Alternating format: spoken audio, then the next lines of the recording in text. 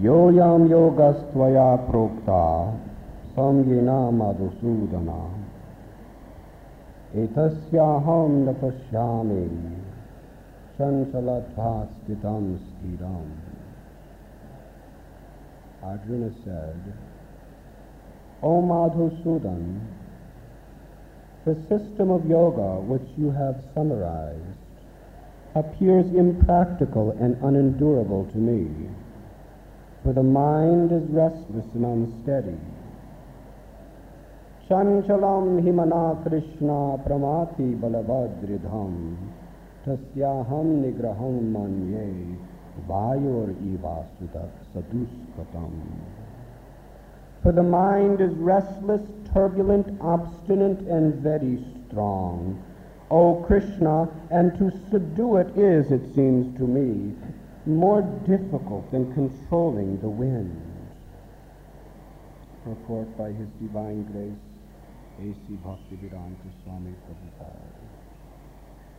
The mind is so strong and obstinate that it sometimes overcomes the intelligence, although mind is supposed to be subservient to the intelligence. For a man in the practical world who has to fight so many opposing elements, it is certainly very difficult to control the mind. Artificially, one may establish a mental equilibrium toward both friend and enemy, but ultimately no worldly man can do so, for this is more difficult than controlling the raging wind. In the Vedic literatures it is said,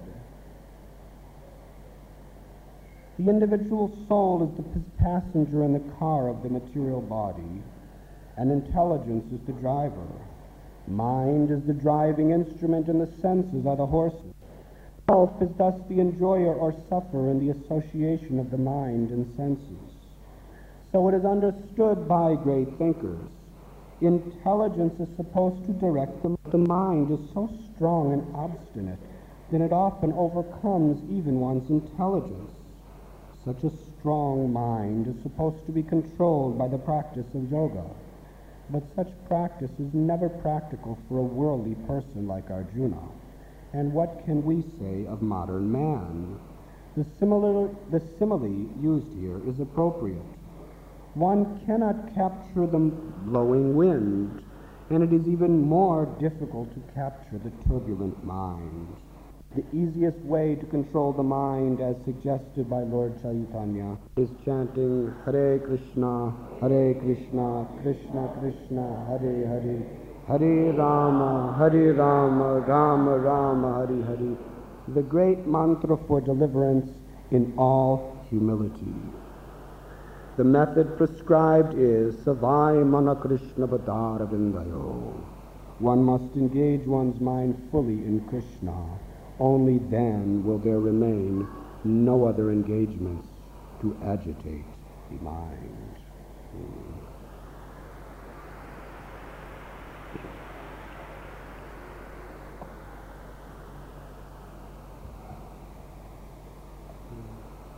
There is a beautiful example given here by Arjuna, explaining that to control the mind appears to him to be more difficult than controlling the raging wind. Arjuna, he appears as the most intimate personal friend of Lord Sri Krishna at a time before the Kali Yuga has begun. You see, Kali Yuga began about this time, but as long as Lord Sri Krishna was present on this earth, the effects of Kali Yuga could not take place. So here is the intimate associate of the Lord Sri Krishna, in a previous age, a far more religious and pious age than now, accepting a very humble position. You see, in order to begin progress in spiritual life, this is the first the prerequisite is to take a humble position. Most people, they do not like to admit their faults. People are not willing to be truthful and honest about their defects. But they are very anxious to even tell so many untrue things about their glories. This is human nature. When we come before our spiritual master, it is said, Srila Prabhupada would tell us often, one should present oneself as fool number one. There is no greater fool than I. One should never boast about one's glories or about one's good qualities before a superior spiritual personality. But rather one should take a very humble position, as was exemplified by Srila Sanatana Goswami and Srila Rupa Goswami, who were the most qualified and most celebrated of all personalities. They were the prime ministers of the King of Bengal, and all great scholars and Vaishnavas would come to their court to learn Bhagavatam from them. But when they approached Sri Chaitanya Mahaprabhu, they appeared in such a humble state of mind that we do not know anything. We are the most fallen. Jagai and Madhai, you delivered them. They were murderers, thieves, rapists, drunkards, but they never served low-class men as we have done. For us to attain your mercy, we have about the same chance as for a dwarf to touch the moon. But nevertheless, we are in a helpless condition, and you are Patita Pavana. You are the friend of the most fallen. So we have no other hope in our helpless condition except to beg and to appeal and to pray for your causeless mercy. If we think that we deserve the mercy of Guru, Vaishnava and Krishna, that is our disqualification.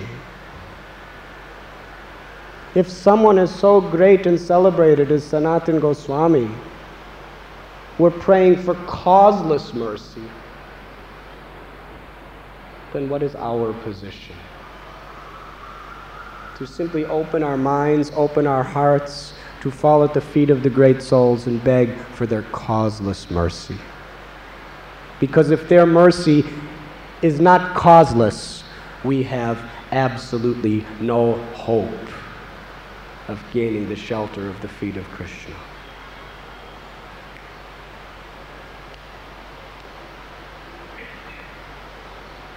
You see, when we first come to spiritual life and we make a little bit of progress, we think, I am very, very advanced. Look at what I can do. Look at how I can control my senses. Look at how much enthusiasm I can engage in devotional service. And look at how those around me are not so advanced. In fact, I am very advanced. And when one makes a little more progress in spiritual life, one considers oneself very advanced. And one advances a little more, one considers oneself very, very advanced. And when one advances slightly more, one considers that I am worshipable. I have lotus feet.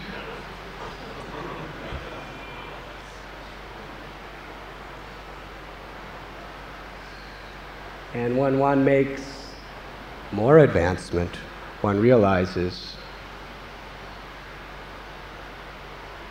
I'm nothing, I'm useless. I'm a fallen soul. And when one makes one more advancement, one realizes, I am insignificant. before God and before the great souls. So you see, when the great personalities are honest, they reveal the true glory of their humility. As I was saying, most people do not like to admit their faults. Now here is Arjuna. He's speaking as one of the two principal personalities of Bhagavad Gita. And Arjuna was most aware that this Bhagavad Gita, since it was a dialogue between him and Krishna, it would be a scripture that would be read by millions of people, billions of people, throughout all of eternity. If you knew so many people were going to be reading your words, you would be very careful of what you would speak to protect your good name and fame. But Arjuna was willing to reveal his heart before not only Krishna, but before everyone. Krishna, he says, I cannot control my mind.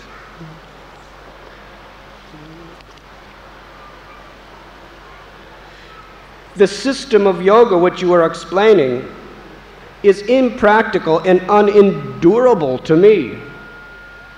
For my mind is restless and unsteady. And as far as I am concerned, this mind is so restless, so turbulent, so obstinate, so very strong, that to subdue it, it seems to me, more difficult than controlling the wind. Now please do not think that Arjuna is just an ordinary conditioned soul. But if you read the beautiful works, writings, or the words of the great personalities, they always present themselves in this way because they feel this way. And it is because they feel this way that they completely, like a child crying out for its mother, take shelter of the lotus feet of Krishna. And it's for that reason alone that they are such great, celebrated, saintly persons. Have you ever considered controlling the wind? Even modern man, with its greatest technology, when a hurricane or a cyclone or a tornado comes into the city, can they stop it? Can they shoot their nuclear bombs to destroy it, to defeat it? The only thing they could do is go in their basement and hide while the cyclone does its work of destruction. Even the most powerful energy created by man has never subdued or controlled the wind. This is the power of the wind. Arjuna is not saying that the mind is as difficult to control as the wind. He says it is more difficult to control than the wind. And if you think that you can control your mind, that is evidence that you're totally under the influence of the mind in the form of false pride.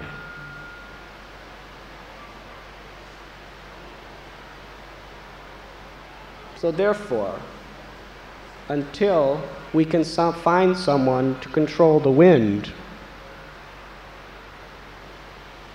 how can we have any hope that that person will help us to control our mind? Therefore, when Krishna appeared, he displayed for all the world and all men how easy it was for him to control the wind. This took place in Vrindavan. Krishna performed this pastime when he was only a small baby of less than 1 year old. At that time, a great demon, an asura, entered into Vrindavan. He was not just the ordinary wind. He was a Rakshasa, demon, who took the power and force of the wind. He came as a whirlwind, and by his mighty potency, he completely covered the sky and it was pitch black. And trees were blowing and houses were blowing and the dust filled the air. No one could even see their hands in front of their faces.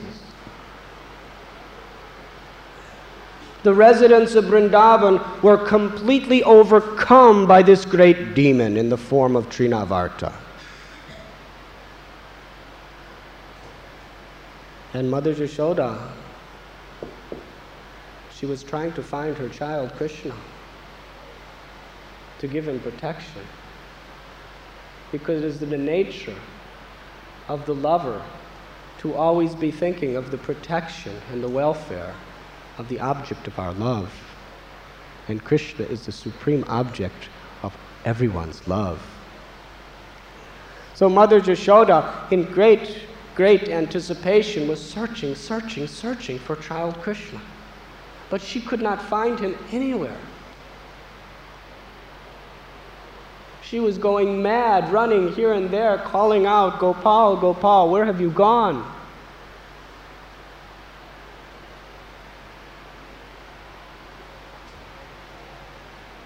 You see,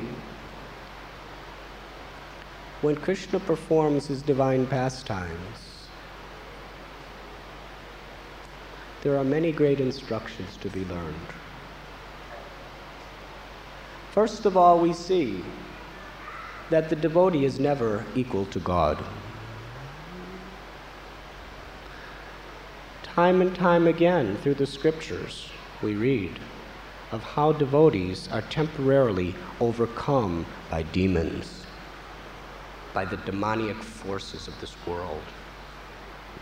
Sometimes foolish people think that how is it possible, if a person is a pious devotee, that such a person can be overcome by demoniac forces?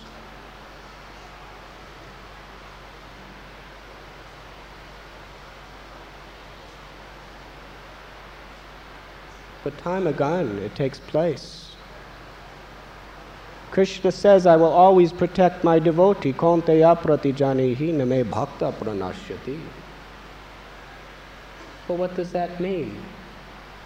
That under all circumstances, he protects the faith and devotion of that devotee. It does not mean protection of the body.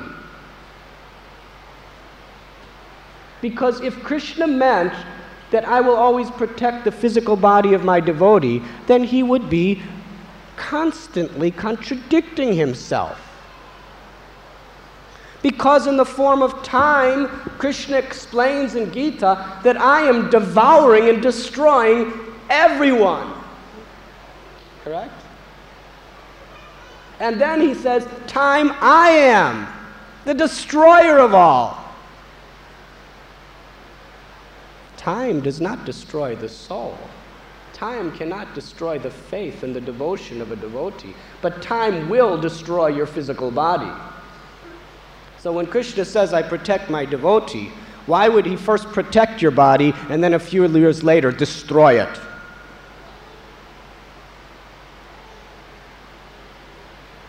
Bhagavad Gita is not a materialistic scripture for those who are attached to the body, the senses, and the objects of the senses.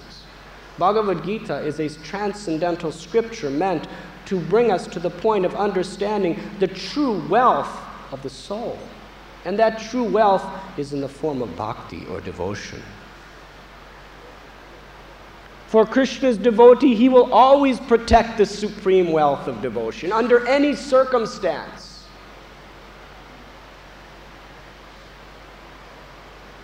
And Krishna allows the demon to come into Vrindavan, to come into the lives of his devotees, only to increase their attachment to him. And this is what took place with Mother Yashoda and the residents of Brajadham. When Trinavarta, this great whirlwind, entered into the arena, they were not thinking of protecting themselves. They were not thinking of protecting their homes. They were only thinking, how will we protect Krishna? And when they learned that Krishna was captured by Trinavarta and was being taken higher and higher in the sky, it only increased their love for him. In this feeling of separation, it intensified their remembrance, intensified their desire to serve him and please him. When Krishna was about 12 and a half years old, he left Vrindavan. And it is explained that all the residents of Vrindavan were merged in the ocean of separation. In fact, Krishnadas Kaviraj Goswami explains that after Sri Krishna left Vrindavan, the gopis cried for the rest of their lives. And Sri Chaitanya Mahaprabhu has explained that this feeling of separation is the essence of pure love. It is the highest form of expressing our devotion. Vipralamba Seva. But Krishna didn't just wait until it was time for him to leave Vrindavan. Even when he was right there living, he would merge his devotees into these oceans of separation. When Krishna was being brought by Trinavarta in the air, or when they could not find him in the utter darkness, although he was only a few inches away, they were merged in separation. And they went mad in the ecstasy of anticipation to serve Krishna, to please Krishna, to protect Krishna. Not a blade of grass can move without the sanction of the Lord. And especially in Vrindavan, Krishna's own home. So when Krishna allows these great asuras to enter, his plan is to temporarily appear and allow others to appear, to be overcome by the demons, to increase the love of his devotees. Because they feel so helpless that they simply have to cry out to Krishna, Hey Krishna, Hey Govinda. But another wonderful instruction in this story is this. As Krishna was being taken higher and higher and higher and higher by Trinavarta, it is described by Srila Prabhupada in his purport to the Srimad Bhagavatam that he was very joyfully, like a small child, taking a ride. Just like children like to take rides on merry-go-rounds, and children like to take rides on roller coasters. It's very exciting. So similarly, Krishna as a baby, he wanted to. Our children have the tendency to take rides only because Krishna originally has this tendency to take rides. We can have no other inclinations that are outside of Krishna's. Everything is emanating from Krishna. They may be perverted, but in the purest sense, every emotion, every feeling, every desire, everything emanates from Krishna.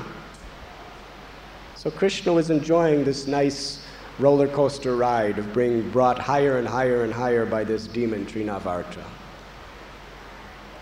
But suddenly, in an extraordinary way, he became very heavy.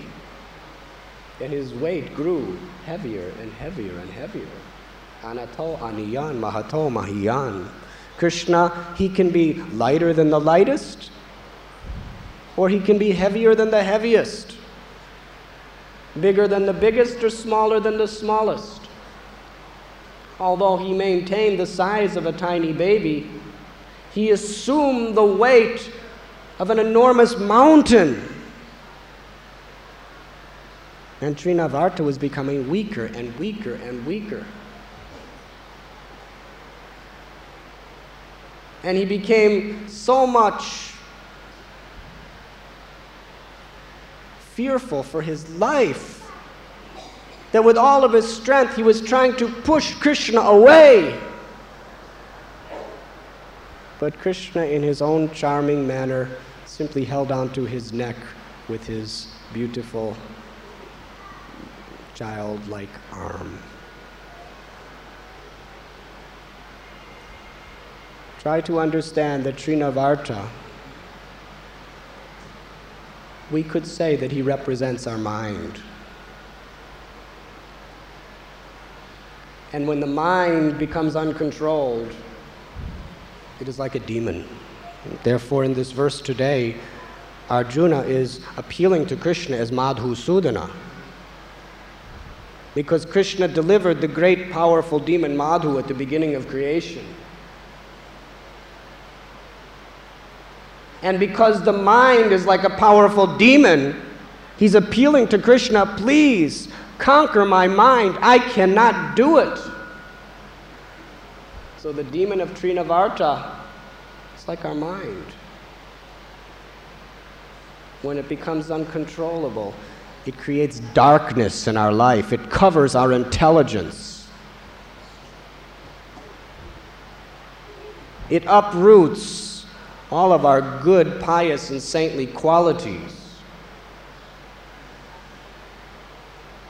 Arjuna explains that Krishna, why is it that even I'm trying to restrain and control my senses, still I'm forced to act helplessly in abominable ways?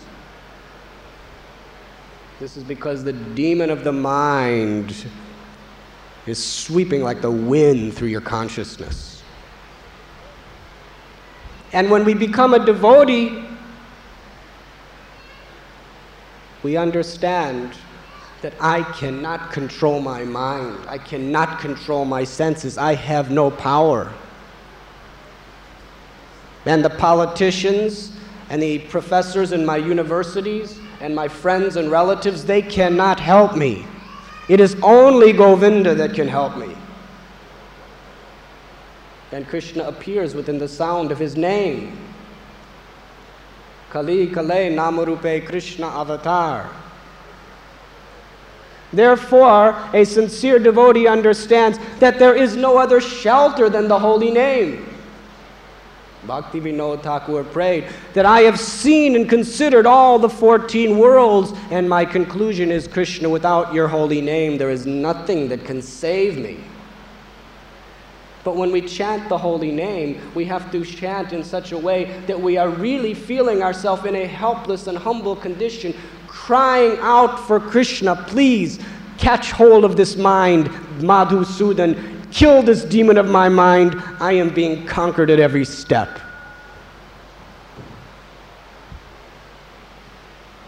And then what happens is Madhusudan, Sri Krishna, he catches hold of our mind, just like he caught hold of the whirlwind demon, Trinavarta.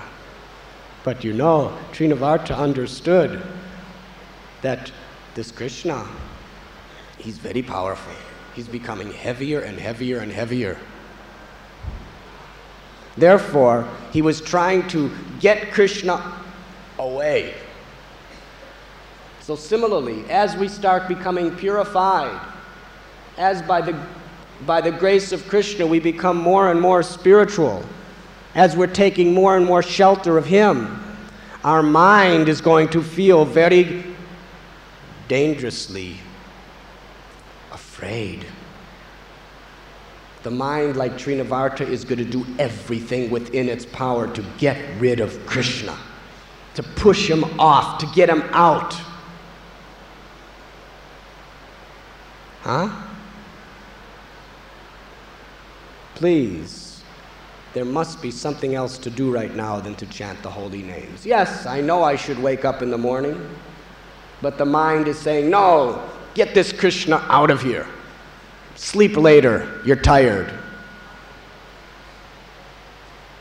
In this way, the Trinavarta of your mind is trying to push Krishna away, because as soon as it pushes Krishna away, you are completely controlled by the demon of your mind. You are the property of Maya. Oh, I'm supposed to chant the holy names? 16 rounds. No problem. Hare Krishna, Krishna Krishna, Hare Hare, Ram Ram, Hare Hare. Time's up. The last beat is done. I'm finished. But while we're chanting, our mind is thinking what to do now, what to do tomorrow, what to do the next day, who's saying this and who's saying that, and what about everything else? In this way, the holy name is right there, but the mind is tricking you. Get rid of the holy name. Think of something else. Feel something else. Plan something else. The mind is constantly trying to push Krishna away.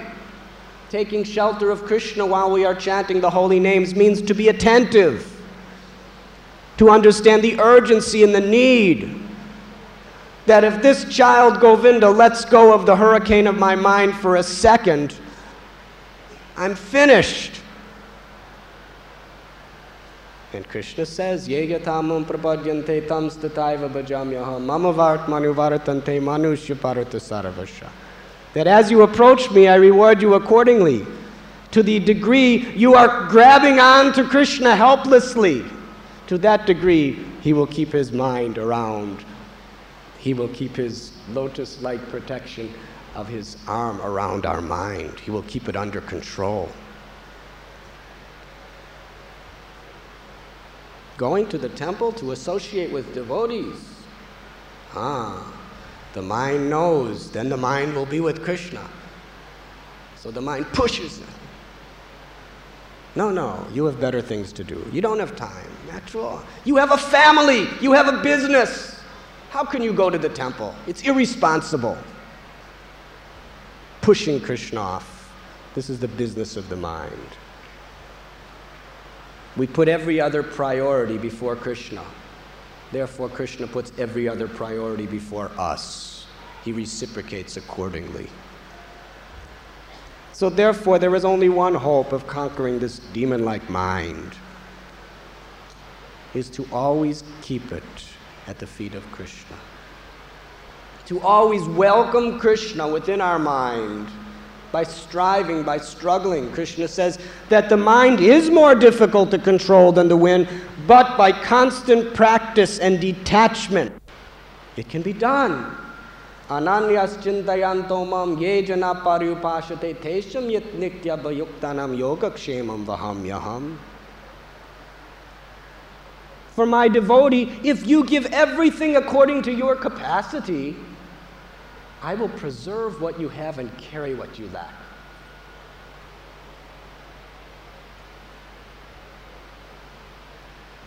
If we sincerely endeavor to execute the order of the spiritual master in the scriptures, and sincerely endeavor to apply these principles to our life by always remembering Krishna, always engaging in the loving service of Krishna, always anxious to associate with the devotees of Krishna, and in every situation possible to take shelter of his holy name. Hare Krishna, Krishna Krishna, Hare Hare, Hare Rama, Rama Rama.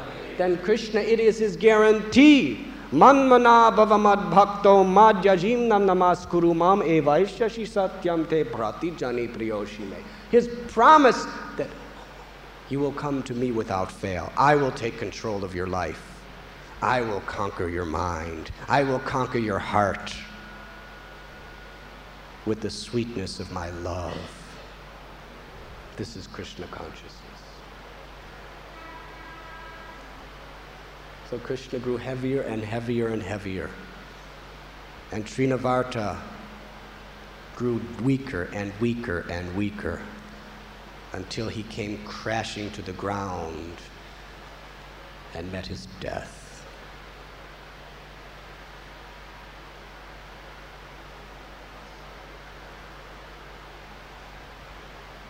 Krishna consciousness,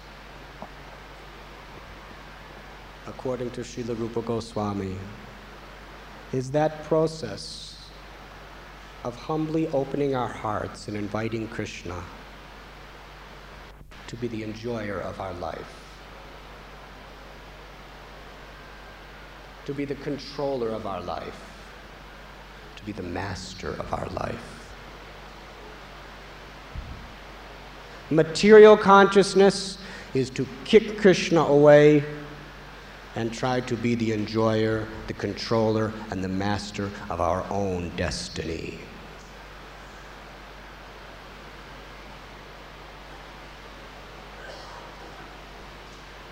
And you see, if we have Krishna, we have everything. And if we do not have Krishna, all we have to look forward to is inevitable death.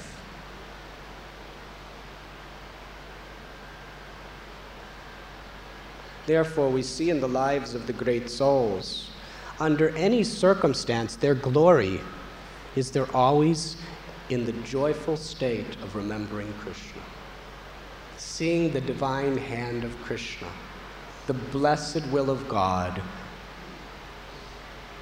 in the background of everything that takes place in the entire creation. This is Krishna consciousness, to see Krishna everywhere and in everything. When things go wrong, our tendency is we do not ever want to admit that it is our fault. We want to blame everyone and anyone. The tricky thing is when they're really apparently at fault. Then we really think, I have every bit of evidence to support my criticism of this person.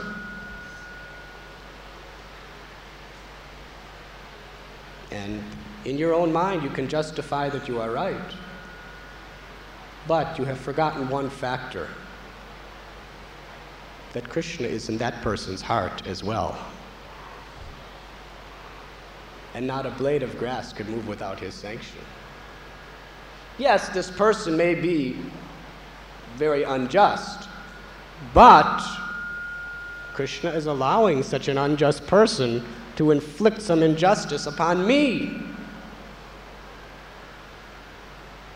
So when we criticize the person, what we're really doing is we are criticizing the will of God. Krishna puts us in difficulties, in tragedies, in completely unfair conditions for our purification.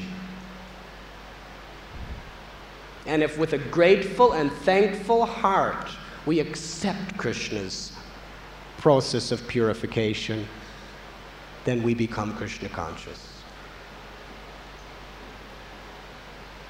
We may have to fight for justice, if that is the order of our Guru.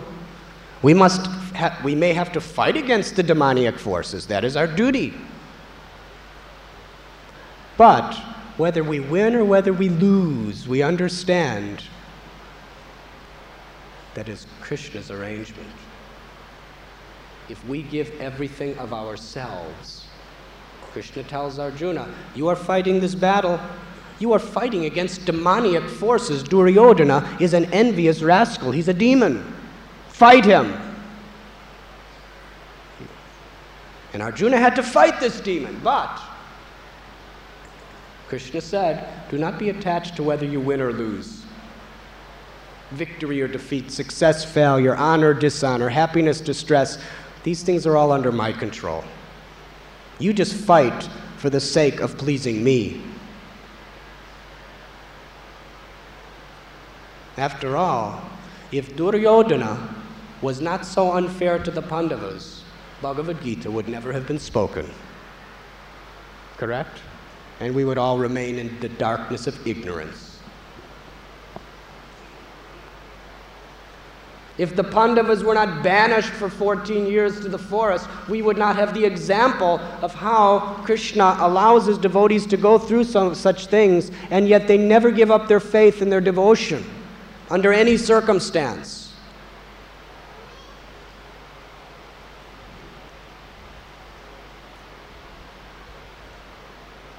So you see, Krishna has to use his most advanced and most dedicated devotees to show us by their example how we have to live in this world under all circumstances, to always be happy to see Krishna's plan. But to speak of Sita, is there any greater devotee than Sita?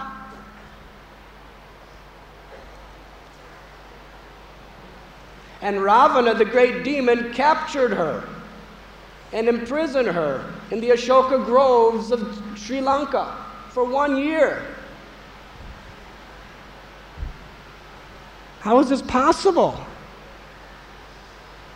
Of course, we know it was an illusory Sita, but still, that illusory Sita was an unalloyed pure devotee who was an expansion of the original Sita. How is it? But Sita Devi, while she was in the Ashoka groves, it only increased her love for Ram. She was constantly crying out, Ram, Ram, Ram, Ram, Ram, save me, Ram, please, Ram, come, Ram. And it also increased the love of Ram. He was wandering in complete ocean of distress, separation, searching and searching and searching for his Sita.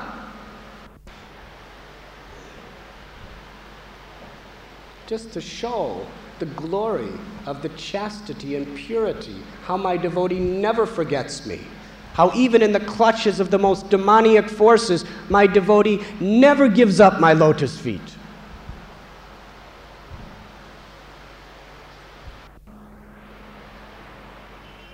Just like yesterday, I was listening the day before yesterday to a tape of Srila Prabhupada, and one Indian gentleman was asking him, in the Bhagavad Gita, Krishna tells Arjuna, Asocyanan vasocastvam pragyavadam stabhashite, that you should not lament for the living nor the dead. Now Arjuna heard and realized the Bhagavad Gita. We accept that after hearing Gita, he was putting it into his life with realization. But after so many days of this battle, his son, Abhimanyu, was mercilessly, unjustly murdered. And when Arjuna came back to the camp that evening, and he found the news of the death of his son, he began to weep and weep and weep. And Subhadra was weeping incessantly. So this Indian gentleman explained to Prabhupada that this seems like a contradiction. Krishna told Arjuna, do not lament for the living and the dead, and then he immediately, a few days later, he's lamenting for the dead. So how are we to understand this? After all, the Acharya teaches by his example. And if Arjuna wasn't being an Acharya, fulfilling the order of the Gita, then how are we supposed to do it? And Srila Prabhupada explained that the nature of a devotee is his heart is soft. And the more you advance in the path of bhakti, your heart becomes softer and softer and softer and softer. You feel more and more compassion and love for others. Yes, the soul cannot be killed. Yes, Abhimanyu, it was only his physical body that was killed. But still, Abhimanyu was a great devotee. And he was his son. And Prabhupada said, it is natural for a father to cry when he loses his son. It is natural. And it is natural to a devotee to cry when he loses the association of another great devotee. So the fact that he cried only showed the softness of his heart. But his determination, his enthusiasm to remain in the battlefield and fight meant that his lamentation was not material. Material lamentation means we give up. We lose our enthusiasm for devotional service. But when Arjuna heard the news, his enthusiasm increased. He was ready to destroy everyone. He was ready to execute Krishna's order more than ever. Therefore, he was not lamenting materially. He was fixed in devotional service. His service was not influenced by happiness, distress, honor, dishonor, or birth or death. He remained steady for the pleasure of Krishna. This is the transcendental platform of consciousness.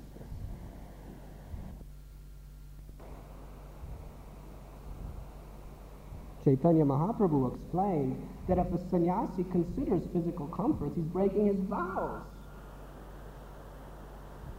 The great personalities come to this world for one purpose and one purpose alone. The mission of the Lord, Sri Chaitanya Mahaprabhu. And that mission is to bring people closer and closer and closer to Krishna. To intensify the devotion of the followers and of the innocent persons more and more and more. Therefore, if this situation is increasing your devotion, if it is intensing your attachment to me, if it is intensing your helpless attachment to the holy name, then that is my inner heart's greatest joy.